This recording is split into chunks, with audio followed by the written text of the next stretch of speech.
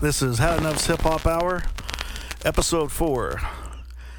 And today, I got a good friend of mine. Actually, he's the first guest. He's not exactly from Tulsa, but he's actually quite well known here, does some shows. And he's very well involved with me, so hey, that's good enough. All right, Ollie Ray Ben. Hey, what's up, everybody? Ollie Ray Ben. From Edmond, Oklahoma. Edmond, Oklahoma, yeah. Yeah. All right, so we'll start this off like we always started off. Just tell people how you start off in music. Man, okay, so I started writing poetry around 14, and I was doing poetry around 14, and I started writing rhymes around like 16 and so, and really didn't really start recording songs probably. Well, I did a couple of songs when I was 19. I did some songs with Supertropolis. They were big Christian hip-hoppers in Oklahoma City. And then I went to the military, got out around like 25, and then I just kind of messed around. And then lo and behold, about 4 or 5 years ago, probably going on 5 years, I got serious about my music and just started trying to do the indie thing, man. Right on. So when I met you, you're basically just a rapper, and you're just trying to get on shows, get heard, and stuff like that. And then, at that time, I wasn't sure exactly what you were doing in your city, but I remember bringing you to Tulsa a few times. And then, before I knew it, you're a DJ, and then you were making some of your own beats, doing photography, doing music videos, and then doing stand-up comedy, and then promoting, doing your own shows. And so, just, out of the blue, you just became the jack of all trades. Man, I had to learn a lot of stuff, man, on my own.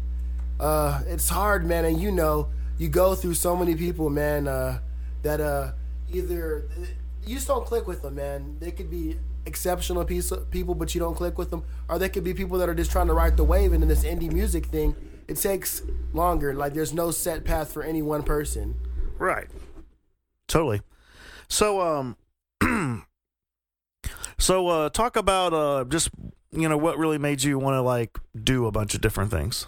I started not just wanting to put all my eggs in one basket. And I also didn't want to. I don't want to rely on people so much. I want to be able to rely on people for some things, but things that I thought I could do, I was like, maybe I could get into designing flyers or designing images and stuff. And right. I was able to do that, man. And I wanted to shoot music videos, really. First thing I started trying to do was shoot music videos. Because I was like, man, I want to shoot music videos. And then I for myself, more than likely. You know what I'm saying? And then I just picked it up and started doing it. Right on.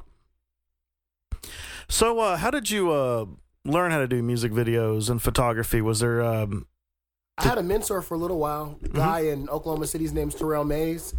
I forgot what he's calling his company now, but phenomenal videographer. And I used to drive from Lawton to Oklahoma City to have these late night sessions with him when he'd break down his videos and stuff. Oh, nice. Yeah. Right Crazy on, right drive, on. Man. So so you and I been doing quite a few things, and I know I took you on a mini tour I think a couple years ago. Yeah, you did. You did, man, and I'm so fortunate and thankful for it. Yeah, and we're about to do another one this spring. Thank you, man. I'm ready. I'm excited. Which is cool because I'm only one date away from the whole thing being fully booked. Oh yeah, that's great. Yesterday was and this never happens, and you've been booking shows and booking your own out of town, out of state gigs as well. So, and I think anyone that does that knows how rare this is. But yesterday I received like 2 confirmations.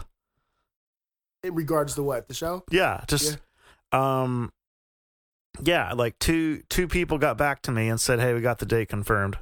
Oh yeah, that doesn't happen. I'm used to just messaging them, emailing them, calling them, just like, "Hey, just want to see if the date's open." All that, you get left unread. You don't get a whole lot of responses back. That's kind of what booking a tour, for the most part, is. Yeah, it's one of the most. It's fun once you get out there, but once you're trying to book the actual tour, it's kind of frustrating. It gets fun once you get a hold of somebody and they're like, "Yeah, we got the date open," and then they work with you. Like a couple places have worked with me as far as, hey, we'll get the local support. Just tell us the names of you and your tour mates. Yeah. You know, and then I usually, you know, say, hey, I got guys that can make a flyer. I'll make an event page. You know, I'll try to get like that done. But a lot of times I'll have you know, when I'm working with a promoter, which is always the best way, they'll be say, hey, I'll have a flyer by tomorrow. And so, but I think it's just, this is one of the most comfortable tours just from being this far away from it.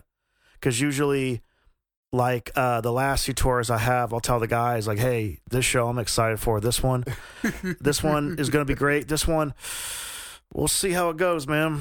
I mean, I don't know. I mean, you know what I mean? So I think just from having to just really grime it out over the past few indie tours I've done, made some friends, made some good contacts, and then through just social media, made some friends who really, you know, and some of these people that a couple of these dudes I got on the album release show here in Tulsa, so I'll be bringing them out here.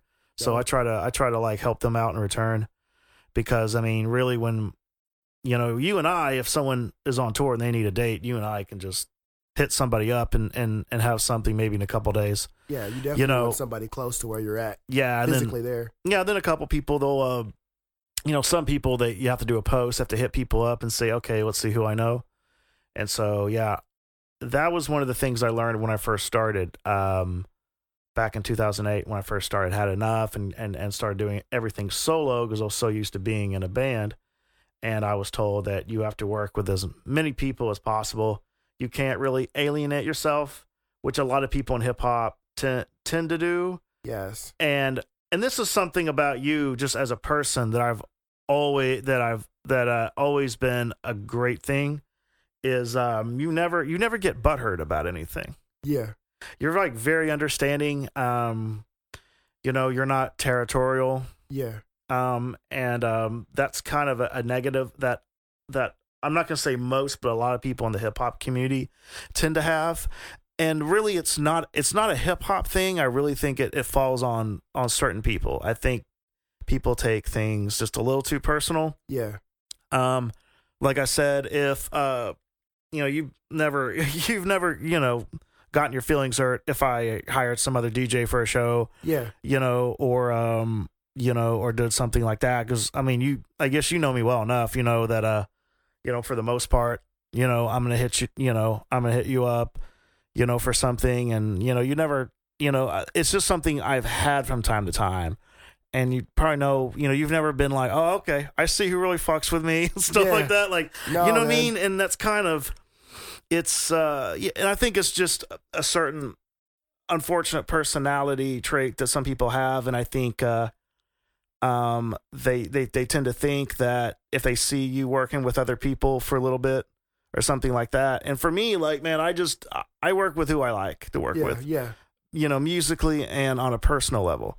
Yeah. And really times I just look at who fits, you know, and I don't want to say like who fits in, but it's just, you know, whenever I book a tour, considering what the demographic, what the whole point of it is, you know, the whole point of the tour, because every tour I do has a concept, whether it's an album release or it's something we're doing in the summertime, or no more winter tours. I know that much. I'm done. October 31st.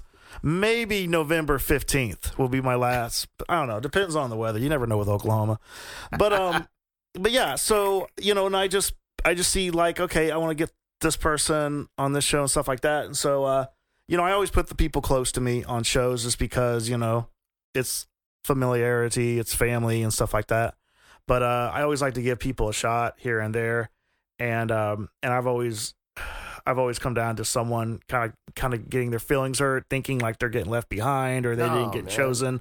I was just like, man, it's business, man. You can't have feelings in business. I've been preaching that recently, and I think you've caught some wind of that. I've been talking about, hey, every show that's done isn't a show for every artist. Uh-huh. We have different sounding music, not necessarily strengths and weaknesses, but our music goes to a different demographic. Mm-hmm. And like you said, you plan different tours based on album release, or you're going somewhere. Mm-hmm. And like the Beatles can't play everywhere. Michael Jackson couldn't play everywhere. Mm-hmm. 50 Cent is not accepted everywhere.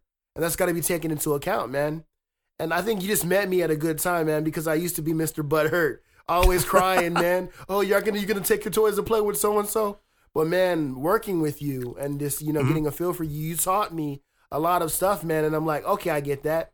Yeah. And, like, a lot of times, like, why I'm not butthurt is because I get the heads up about this stuff before it goes down. And I can tell you yay or nay or whatever. So I'm like, whatever, man. Okay, good. So-and-so got that. Good for him. Good for her. Good for whatever. Because, man, it's business, man. And it's going to come back around. Everything comes back around, man. Yeah, totally. Yeah, man, I think a lot of people do forget that it's this business, and I don't think they make it to the business point, to be honest with you. Yeah, that's a big thing. A lot of them don't. And I think it's because you make a lot of friends here, and that's also, I met a musician once where he said something like, "I'm not here to make friends," and I said, "Man, you're not going to have a whole lot of fun though." No, it's not like work when you work a job and you say, "I'm just here to make money. I'm not here to make friends." But, man, I've had more positive experience with jobs when I liked the people I worked with. Totally. And the people I worked for, for that matter. Yeah. Nor is this something you can do by yourself, man. Yeah. Mm-hmm. Like, look at the sleeve of your favorite album cover. How many people were involved in releasing that project? Yeah, one person's on that probably. But how many people? Who was the engineer? Who was the marketing? Who was the booking manager? Mm-hmm. Like, we don't see that on the indie level, man. It's like, man, I'm just going to be in my house, held up in my house. I'm going to do everything. Really? Uh-huh. Are you? Yeah. Master P said this in an interview. I'm pretty sure it's somewhere on YouTube. I just remember it very well. And he's done tons of, Master P was probably one of the best people to talk about today's era of hip hop and how things are done differently. Because when he was, when he first came up, or coming up, I think is the term. When he was, at his peak, he was one of the, like, he was making more. I think his label was making more money than Death Row. Than Death Row, yeah. I remember Snoop Dogg talked about it, and he said he thought he was making real money with Death Row, and turns out No Limit and Master P was making the real money. Yeah. But I think Master P was making sure his artists got their fair share versus a lot of labels at the time where they weren't getting as much money as people really thought they were, which is still kind of a factor. But yeah, he said something where he said the difference between now and back in the day is that he goes, with labels, they had a payroll, they had an engineer, they had a producer. Yeah. They had graphic designers, they had videographers, photographers, booking agents, like everyone had a role. Yeah. He says now everyone's trying to do all of it. Yeah. And he says not everybody can do all of it. Because I know nowadays, a lot of times we, with iPhone 10 and everything, you can take some pretty good photos, but it's still not the quality you could get from a professional photographer with a professional camera. Yeah. I mean, you cannot convince me that a music video you made, with your phone is as good as an actual videographer that knows what he's doing. Yeah. And and then graphics, kids nowadays who make graphics on their phone or something like that, or they use Photoshop, but you can tell the difference between someone that knows what they're doing and someone that doesn't. Yeah. So I've noticed that a lot. And definitely everybody has their own studio. And this realization I have, because I used to mix and master all my own stuff. And then I got to a point where I'm like, hey, it could be a lot better. Yeah. And so now I pay somebody to mix and master everything. And in my opinion, I think it sounds way better. Huh. And it took me a while because I'm real picky about how my vocals are mixed. Yeah. And then shout out to Kyle Simpson, who engineers all my stuff. When we did the recent Mugen Cypher, we hired him to do the mixing and mastering. When my verse came up, I'm like, oh, this is the guy. Yeah, yeah. It was just, I don't know. It was just one thing. A lot of times, like I done tons of collabs, and you were one of the few people that get it mixed right. Yeah. I'm not trying to shit on nobody, but one thing that always bothered me was people would always make my vocals sound like I was drowning in water. What? And I have songs where there's certain parts of the song that do that effect. Like Nihilist, I do a couple. Yeah. On My Hermit Shell, for example, but it fits. And I was kind of going for the whole Marilyn Manson kind of style as far as so the way he does those kind of effects, but it's on one part. It's not the whole song or something like that. It's has very much to do with what I'm saying on a certain part of a verse, or maybe just on the chorus. But you can still understand what I'm saying. And I don't know if people just really try to take the whole alternative rap style of me and try to take it to the extreme, but I've never liked it. I feel you. That's why I was always so picky about who was going to touch. And I've used other engineers, and it's been okay, and it's been awful, and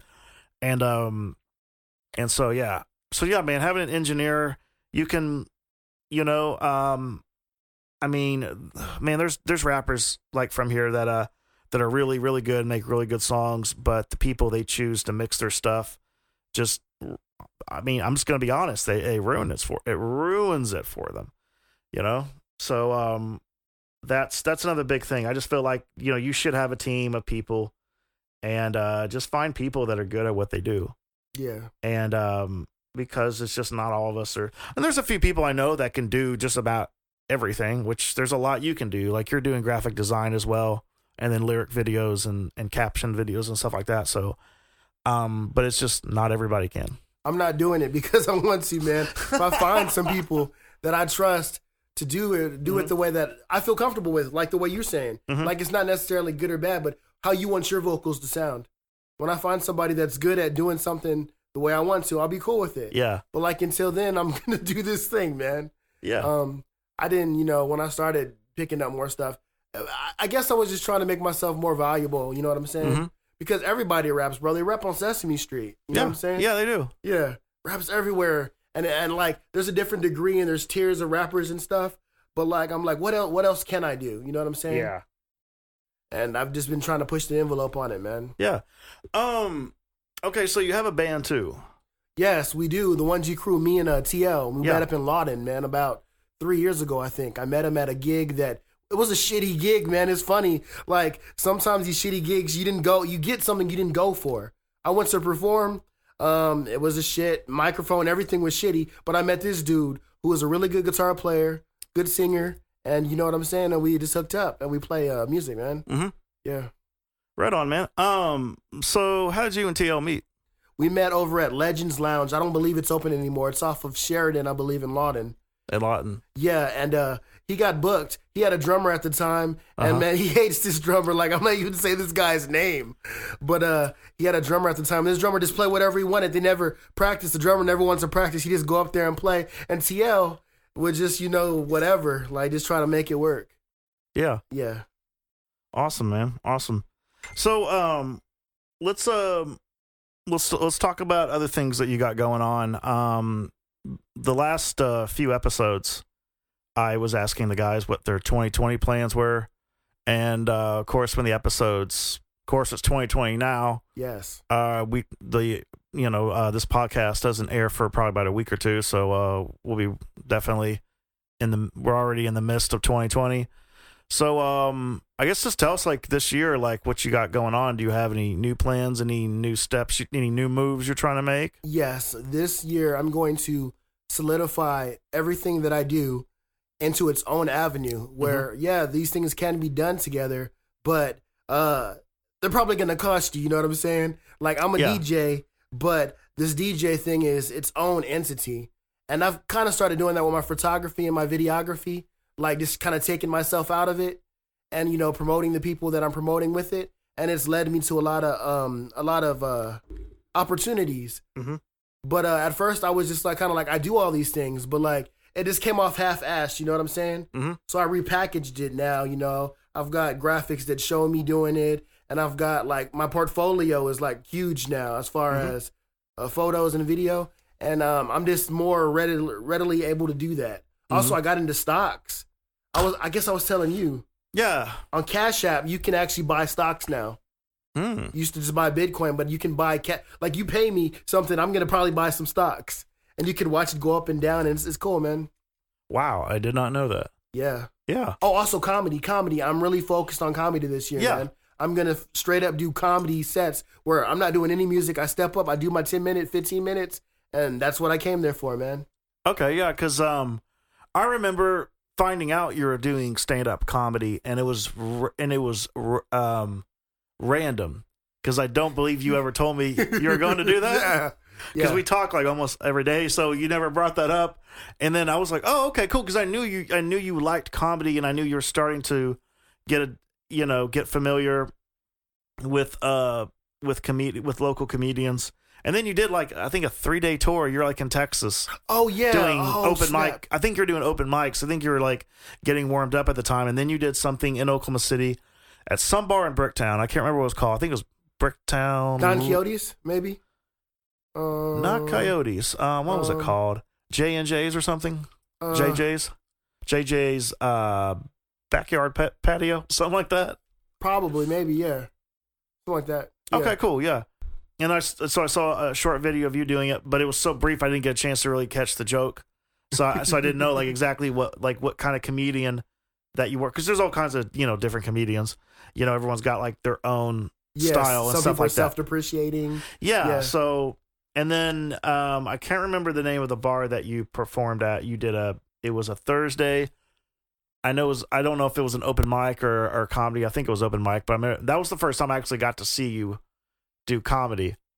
And it was good. And the guys you had were really good. Yeah, like Will Davis and Caleb Collins. Oh, yeah, I love Will Davis. Yeah. And then I told him, hey, and then we did... Whose idea was it for the hip hop comedy That thing? was my idea, bro. Okay. I want everybody to know on the podcast. That. Okay. That was my idea. Okay, good. I didn't want to take credit. I just wanted to make sure. I just know, like, somehow you start doing it, and then I said, hey, let's do it for this show. Yeah. And then, basically, when I had a feeling that was your idea. And I know it's been done before. I know a couple of people that do that. But, it wouldn't surprise me if I don't want to say it doesn't surprise me, but like, I'll just say, let's just say you came up with it. Yeah. I'm not saying you're the first one to do it, but let's just say from you doing those shows and us doing them together. Yeah. And the two of us, you're definitely okay. I thought so. I just wasn't sure. Yeah, man. Coming into the comedy scene, man, and I was like, damn, I can merge these two things, man. Uh-huh. And it works pretty well. Like, there's been some bad nights, you know what I'm saying? But most of the time, I established that a comedian's coming on stage, nobody's rapping, nobody's singing, we got a comic on stage, pay attention to him. And it's weird because when we're rapping, people can talk kind of, but when you're talking during a comic, you can definitely tell where it's coming from. Yeah, and that's another reason that I like the loud sound systems, not the quiet ones. Yeah. Because the quiet sound systems, you can hear the crowd over you, and it's so awkward. Yeah. It's so bad. I'm like, I can't even hear the beat. Shut up. Yeah. So, yeah, that's always been my thing. Because when you don't have a drummer or a guitar player, you don't have beats can only go so loud. Yeah. So especially with no subwoofer, man. Yeah, you got to be able to drown out the bar conversations. I didn't realize that till you told me that. If you're throwing a hip-hop show, you need a subwoofer. Oh, yeah. Case in point, don't argue with it. You need a subwoofer. Yeah. I used to not know. I mean, I remember being ignorant about sound, and just because I was never, a sound guy at a venue or bar or something like that. But I'd have friends that were, and they just said, man, it's like, man, they're just missing a sub. And then when I kind of just started looking closer and I started noticing, well, yeah, I mean, something's got to hold all that bass. And then once I really started listening to the sub compared to the actual speakers, then it makes so much more sense. It does. And but yeah, I remember seeing you do live comedy, and there's at least there's two particular is it something a comedian does, I've noticed. Like, they'll do one particular joke, but they'll have 3 or 4 stories that carry on. Yes. And yours was yours was about having Caucasian kids. Yes. And then you talked about teaching them white privilege. And then I think you started the set off like that, which was very brave of you. Yeah. So, but I remember you getting off, and I said, bro, that was hilarious, great job, but bro, you made a lot of white people nervous at this bar. Hey, man. It was like, I'll take that back, not nervous, just okay, yeah, nervous. It's kind of that nervous of, I just heard that, I don't know if I should laugh. Yeah. It's hard, man, especially being like tall and being an African American comedian. Like when you try to get the crowd engagement in a joke, they think you're gonna attack them. You know what I'm saying? And like not like really attack them, but try to get a joke at their expense. And like sometimes I get on stage and say, hey, when I ask for crowd participation, I just want y'all to talk to me. Yeah. I'm not gonna attack anybody. But man, and then can pile it with the I've got Caucasian kids. Yeah, I can tell. I can totally get what you're getting from that, man. Yeah. I mean, it wasn't any reactions that I noticed. It's just There's a change in the atmosphere. Yeah, totally. It's just in a funny way. Yeah, I just feel like, but then just you had some very interesting, just very interesting bits that I don't think you really hear, and I like the company of comedians that you keep around. Thank you. Like Julie Drake. Oh yeah, I love her. I love her so much. She's great. And there's another female comedian, two of them. One was from Arkansas. She killed the room. Desiree Newton. Yeah, she killed the room. Yeah. And then there's another one. She did the one we did at your mom's place. Short hair. Anorexia? I think so, yeah. I'm not saying her name right. I'm sorry. I don't say anyone's. I have to say your stage name slow, or else I'll mispronounce it. Yeah. But no. Well, the reason I say they're all really good, they're all really good at their craft, but they all have. I don't want to say but. There's no but here, and they all have just a little bit of controversy. Yes. Just enough to. And I think controversy is important in comedy. Yeah. Just like it's important in music, especially hip hop and punk, just to name a few. You know, maybe in metal. Yeah, you need controversy in metal. But definitely hip hop and punk, I think it's important. In some way, shape, or form. Depends on what the message you're trying to put out. But in comedy, man, I've been to so many comedy clubs. I've been to so much. I've never participated in open mics, but I've been there. Yeah. And I've seen a lot of people die on stage. Yeah. And they die because it's just they don't really take that risk. Yeah. I'm not saying you have to take the risk, but it's just like they play it too safe and they don't land. And I feel like if you have the right material, and you're kind of just testing if you're just trying to test the sensitivity of the crowd just a little bit. Yeah. You know? And like I said, it's the same thing with lyrics and hip hop and punk rock. Like you kind of just test the sensitivity of your audience just a little bit. Yeah. You know, and I've seen it work out pretty well for a lot of comedians. Worked great for George Carlin. Yeah. Red Fox, they're two of my favorites. Bill Hicks. Worked great for Bill Burr. Yeah, so, you know, these are people who have said some things of like, wow, he just fucking said that. Yeah, totally. And then, you know, you look at Ice-T, Eminem, and then even now you look at Tom McDonald, they, you know, just, you know, a little controversy don't hurt man, nothing. definitely a balance, man. I've seen comedy people go all the way to the other end. They're like, man, I just watched this David Chappelle special, and now I'm going to say whatever I want to say. Yeah, that too. And it's like, whoa, bro, that's not even funny. Like, I ask myself, at the end of the day, is it funny? Like, rape is messed up. Yeah. But can you do a funny rape joke? George Carlin could. He did that. He tried to point out that he said it was about exaggeration. Let me learn how to talk. Yeah, exaggeration. Yeah. That was his big thing, because he said you can make anything funny regardless of how fucked up the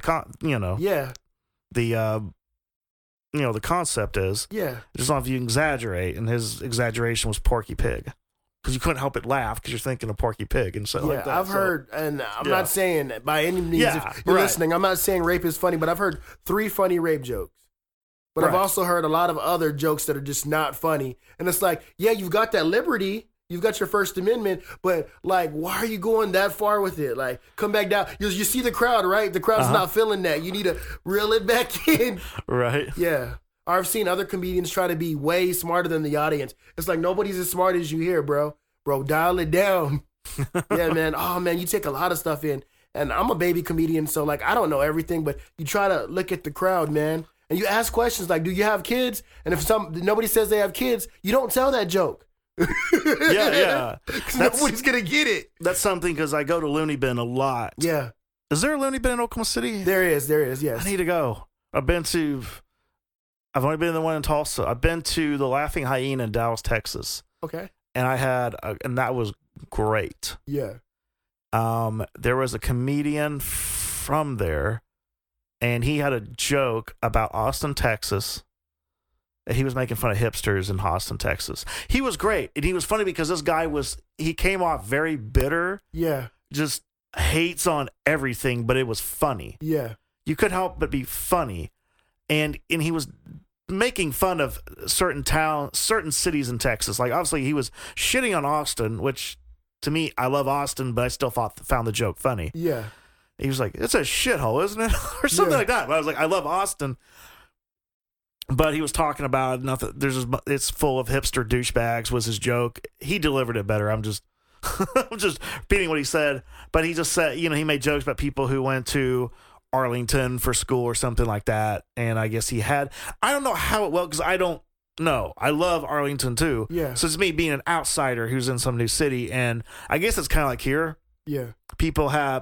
We have like meth jokes for people who live in Sapulpa and Sand Springs and West Tulsa. Yeah. I'm sure Oklahoma City's like my home away from home, but there's still probably a lot of stereotype jokes I'm not familiar with because, I'm still kind of getting familiar with it.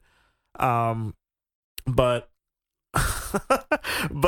yeah, he had these great jokes. And then there was a female comedian, which it got awkward because, I was with my mom. We were on vacation for her birthday. And then the female comedian told a bunch of dick jokes. It felt really weird. Man, it's a. But they always test the crowd. I like comedians who have the freestyle skills, just like I like rappers with the freestyle skills. Yeah. Because especially when there's that one person like audience that talks. Yeah. They can just roast them for like 20 minutes. Yeah. And then I've seen tons of great comedians. Is why I always go up front because I don't care if I'm getting roasted because I know I'm gonna laugh 20 times more.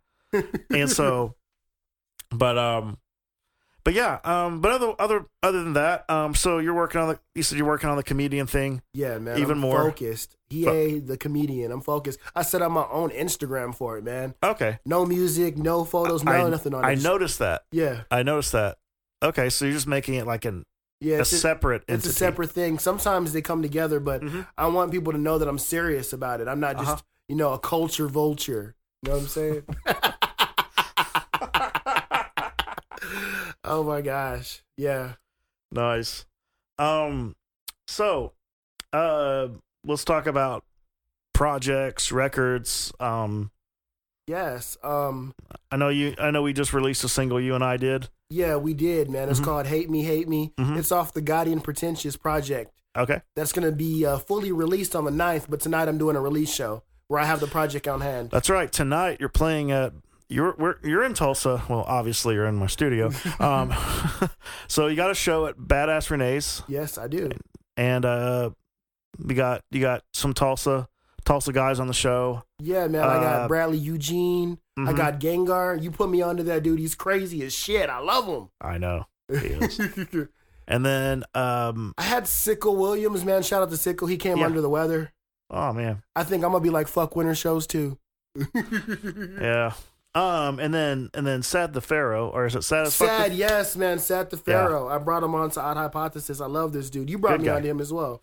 Yeah. He reached out to me. He came to, when I met him, he came to Badass Renee's with his girl, and it was one of the shows.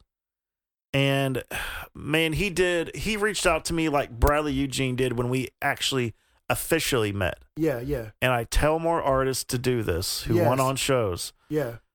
Well, obviously, it only works if you live in the city. If you live 6 hours away, just send me your music and let's just have a conversation. Yeah.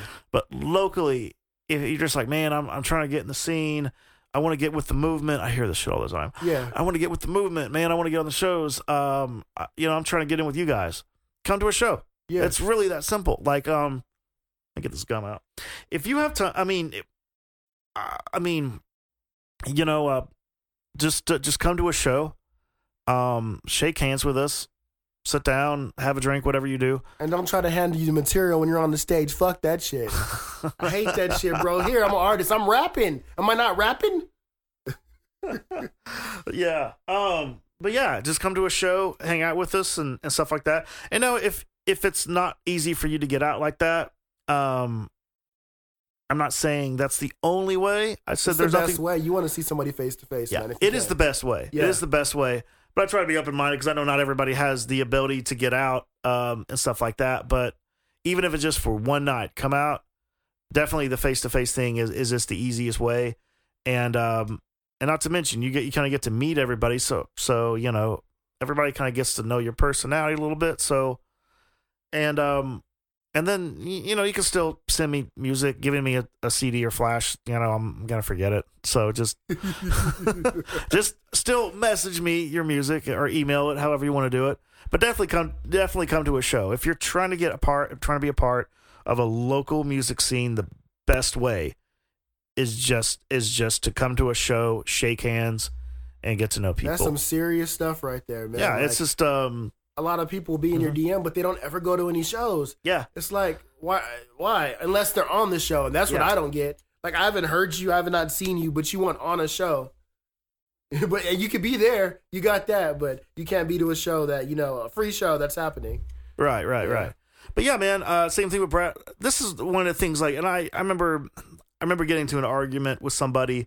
They kind of, I don't know what the deal was. They came at Bradley kind of fucked up, and they said, man, the only reason you on shows, they're complaining about not being on shows. And then Bradley's like, man, you got to reach out and, try to be at the show, try to offer to help them load in or something like that, or run merch, like try to be a part of it, and, you know what I mean? And then people like you. And then when they finally hear your music, they're like, man, I want you on it. He goes, it's just the most genuine way. And then they said something to him was like, man, the only reason you even on shows because your relationship with Had Enough. That I didn't like.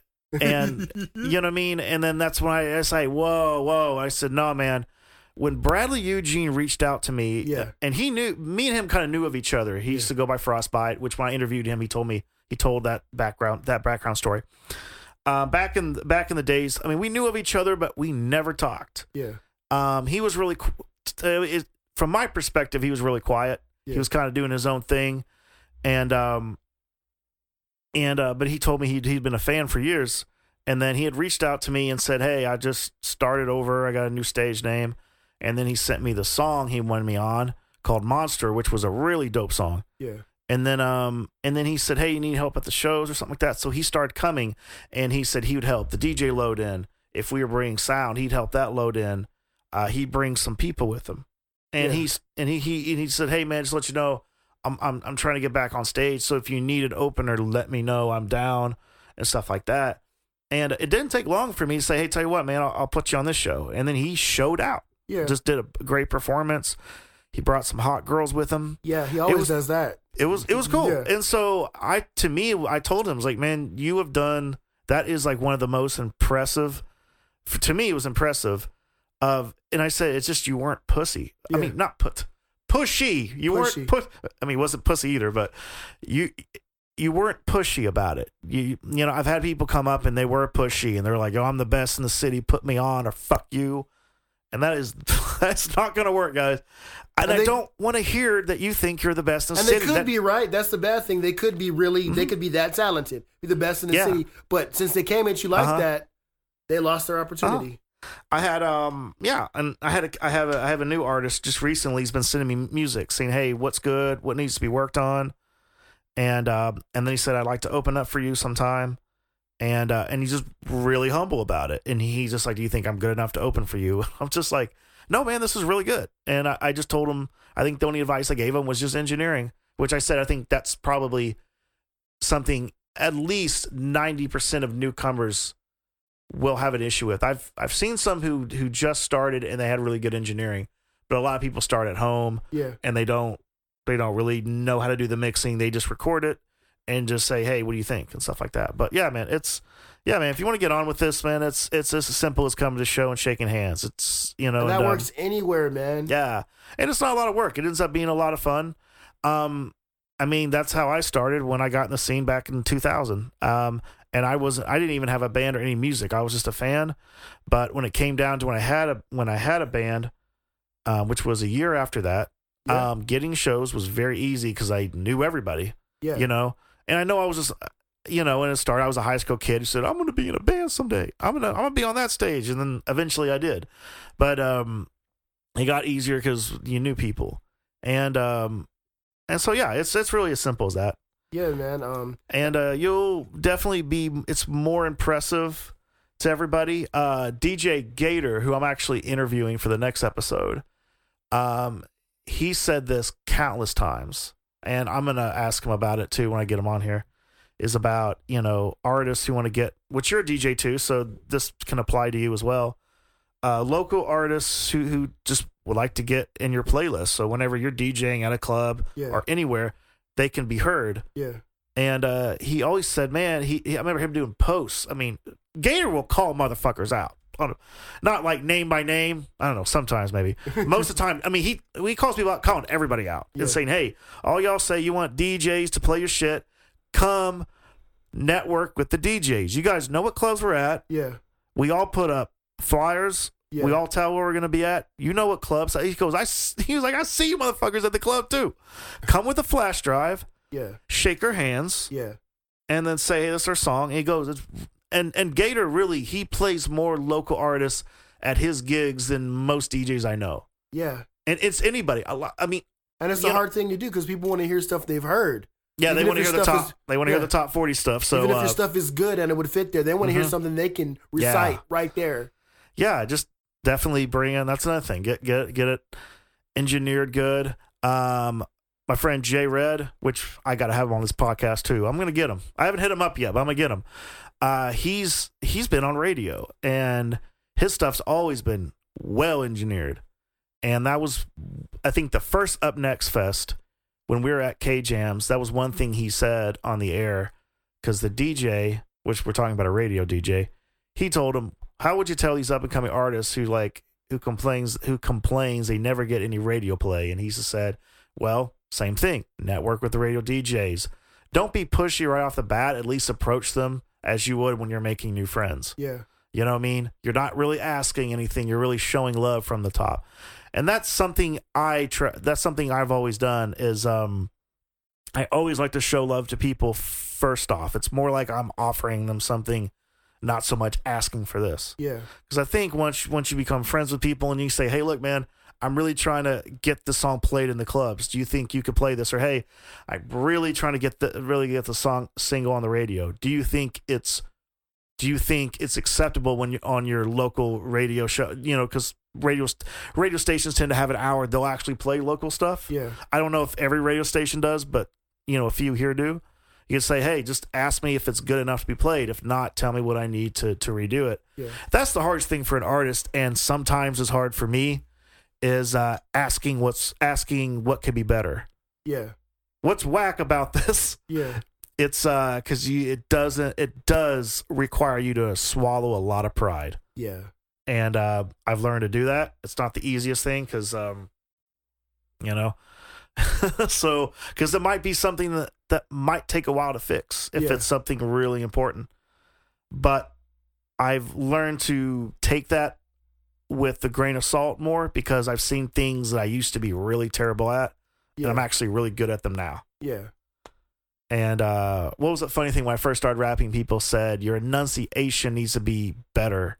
Yeah. And then I really got the enunciation great. Now they're like, okay, you're enunciating too good.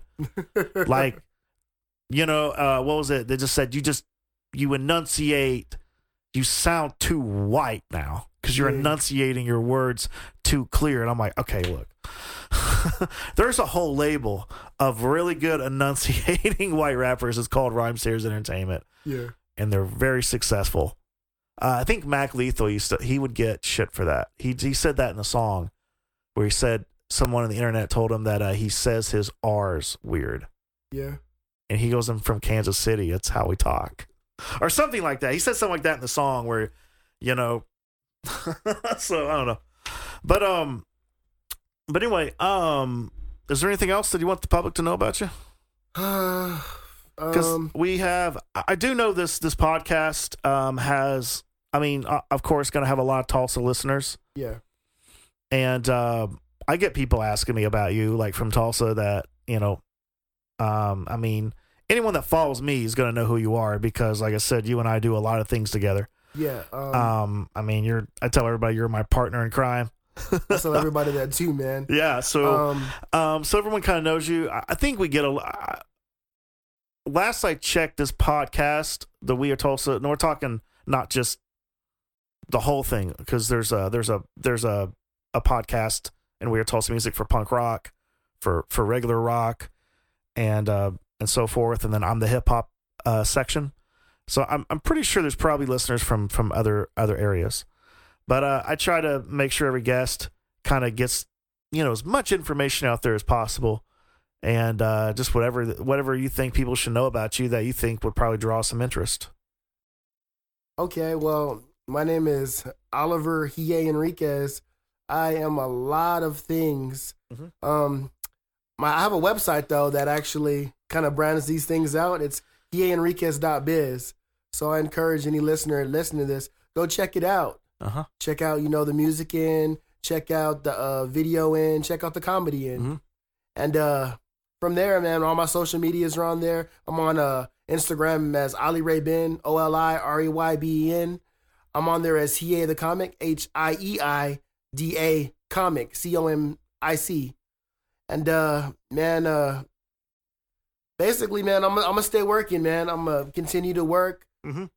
I'm gonna continue to work with you as much as I can. Yeah. And I'm thankful for even being able to be on this podcast, man. Right on. So before we end this, I want to ask, since you're outside of Tulsa, but you're pretty close to the scene here. Oh yeah, and and you sponsored the Tulsa Music Awards the first year. I did. We did. My company, Odd Hypothesis, we did. We That's sponsored right. it. I try to give. That was one thing that I agreed with my partners. With the We Are Tulsa Music whole movement is definitely since We Are Tulsa Music is where the awards name came from. Yeah. And then Roger, who started We Are Tulsa Music Radio, that I'm glad to be a part of. He approached my partner Ryan about the awards, and so we try to keep that. Have you do you have any well, I guess the only award you probably would be the Home Away from Home. Did you by any chance I did not. I will next year. I did not. Okay. Damn. I ask everybody. I don't want to put anyone on the spot because I know not everybody. Yeah. But I know I interviewed Savior Worldwide on the last podcast, and I remember last year we were on the resort tour, and I think he was nominated then too, and he really wanted the Hip Hop Artist of the Year award. Yeah. I could tell he talked about it again. I could tell that means something to him. Yeah. And he's super talented. So I mean, he told me if I win again, he was going to put out a diss track on me. Dang. He's the homie, bro. He's fucking with me. At least I think he is. Obviously, either that or we're going to fight, one or the other. He really wants that. But, I mean, it's all good, man. The only downside to it is that it's an upside and a downside, because I have a lot of my friends, a lot of my Tulsa rapper friends that are making the same categories I did, and as awesome as awards are, I'm really hoping to see them at least make the finals, and I definitely hope to see them come home with some hardware. Yeah. You know what I mean? So because like Fritzy and Bradley, just to name a couple. I know there's more. Procane, I know he made a nominee, which was really cool, and I've just seen these guys put in some work, and I really want to. I don't know, man. I like to see him win something. You know what I mean? I'll be grateful to take an L if one of those guys take the win. You know what I mean? So yeah. I definitely want to see that, because I know it means something to him, and I don't know, any type of accolades, it means something to everybody. People can say it doesn't, but it's cool, because it's just knowing that a good group of people, probably more than a group, came together. They wanted to see you win something, and so it's more than just the trophy or whatever it may be, award, trophy, black pedal, so gold pedal. So yeah, man. And that's been my thing about the awards. I like seeing other people win. You know what I mean? Like But yeah, man. So you okay? So yeah, so you sponsored the first awards. So you've been a part of the awards. Yeah. Are you gonna sponsor again this year? You would put me on the spot and say I that. had to put you on the spot. It's all good. Gonna have to talk to the vice president, the wife. We're gonna see if our Hypothesis can sponsor the music awards this year. Yeah, man. I think it'd be good. But yeah, I really did put you on the spot. It's all good, man. But yeah, so before we go, I definitely want to ask you this. And I know this is probably like a question or a conversation that'll probably occur on this podcast. You have a wife and kids at home. Yes, I do. But you're definitely able to like really do this music, and you're able to tour and all that. So over the years I've met tons of musicians, and I've seen them have to dwindle their music career once they get married, once they have kids. I know quite a few that are still able to do it, even with the family, but I've known some, as the family life gets more serious, the music career takes a back seat to a point where they don't really even do it anymore. What's your opinion on that? Do you think it says more about just, hey, maybe one thing is just more important than the other, or do you feel like you can have both? You can definitely have both, man. I'm not doing it as well as I want to, but I mean, T.I., he's got 6-7 kids. Jesus. Yeah, and he's doing it, to the full potential. Mm-hmm. I think every case is different, but I think more importantly, you've got to have a supporting partner, whether it be a male or female, whoever you were with it and together, y'all got to support each other. And number 2, you need to learn how to market this as fast as you fucking can. Learn the marketing of this business. It's not just getting behind a microphone, recording a song, and then you're done, and maybe putting it on SoundCloud. You need to learn how to market it, and not just general marketing. How's it going to market for your image? What kind of music are you doing? Right. How's that going to work? What's your demographic? Find that out as fast as you can, because if not, you're just throwing money, man. You're throwing money away. You know what I'm saying? Yeah, totally. And I've thrown money away before because I didn't know what I was doing. I still am, man. I'm trying to stay in the black most of the time now. No, I mean, financially, that's why now I'm so just particular about where the money goes as far as investments go. Because, was it 6? It was at least 7 years ago, man. Financially, man, I fucked myself so hard, it hurts to sit in this chair. Because I think about those hundreds of dollars and up to thousands of dollars I had that I really just squandered when I look back. I thought I was doing the right thing. Okay, I'm investing. This is going to come back. And I look at, I don't know. I just look back at, I could have managed the money. It could have been invested in better areas. But I didn't know about those areas. I didn't know, hey, I could have just invested this way, invested the wrong way. And but lessons learned. I'm pretty sure anyone that's gotten anywhere has made some not so great decisions. Yeah, definitely, man. So definitely smarter now. But anyway, man, I will go ahead and wrap this up. Do you feel like you got all the information out there? Yeah, man. Yeah, totally. Thank you for the opportunity. I appreciate it. Definitely. Okay, so for every episode, I always end with a song from the guest. So, and it's up to you about what song you want me to play after this interview is over.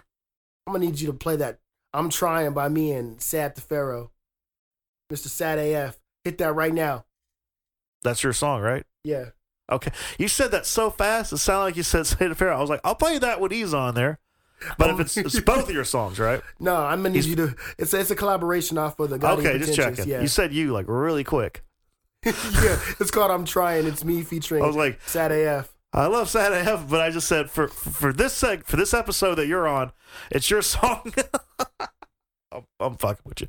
Okay. All right, so go ahead and close us out. Are you doing it in post? Put it in post, right? I'm trying. I'm fighting. I'm too tired.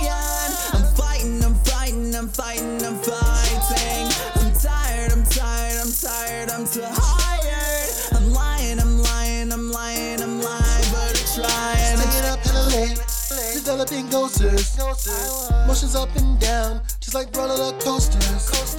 Another day, another accolade. Hope I'm getting closer. So my feet quitting a job. Said I'm putting up posters. I'm from the O, where individuals lie about unity. They push you down, run you over. Psst. Piss on you in the streets. Dap you up when you're up. I will not even miss a beat. I'm talking actuality, not hypothetically. I'm trying.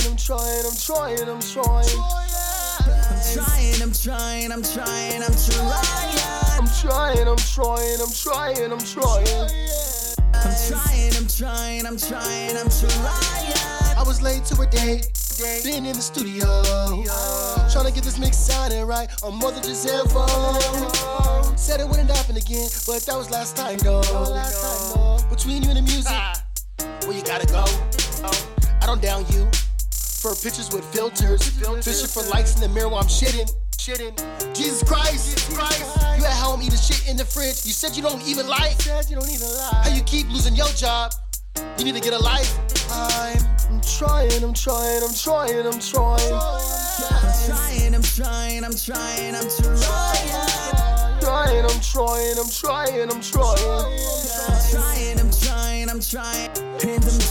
with all of my might.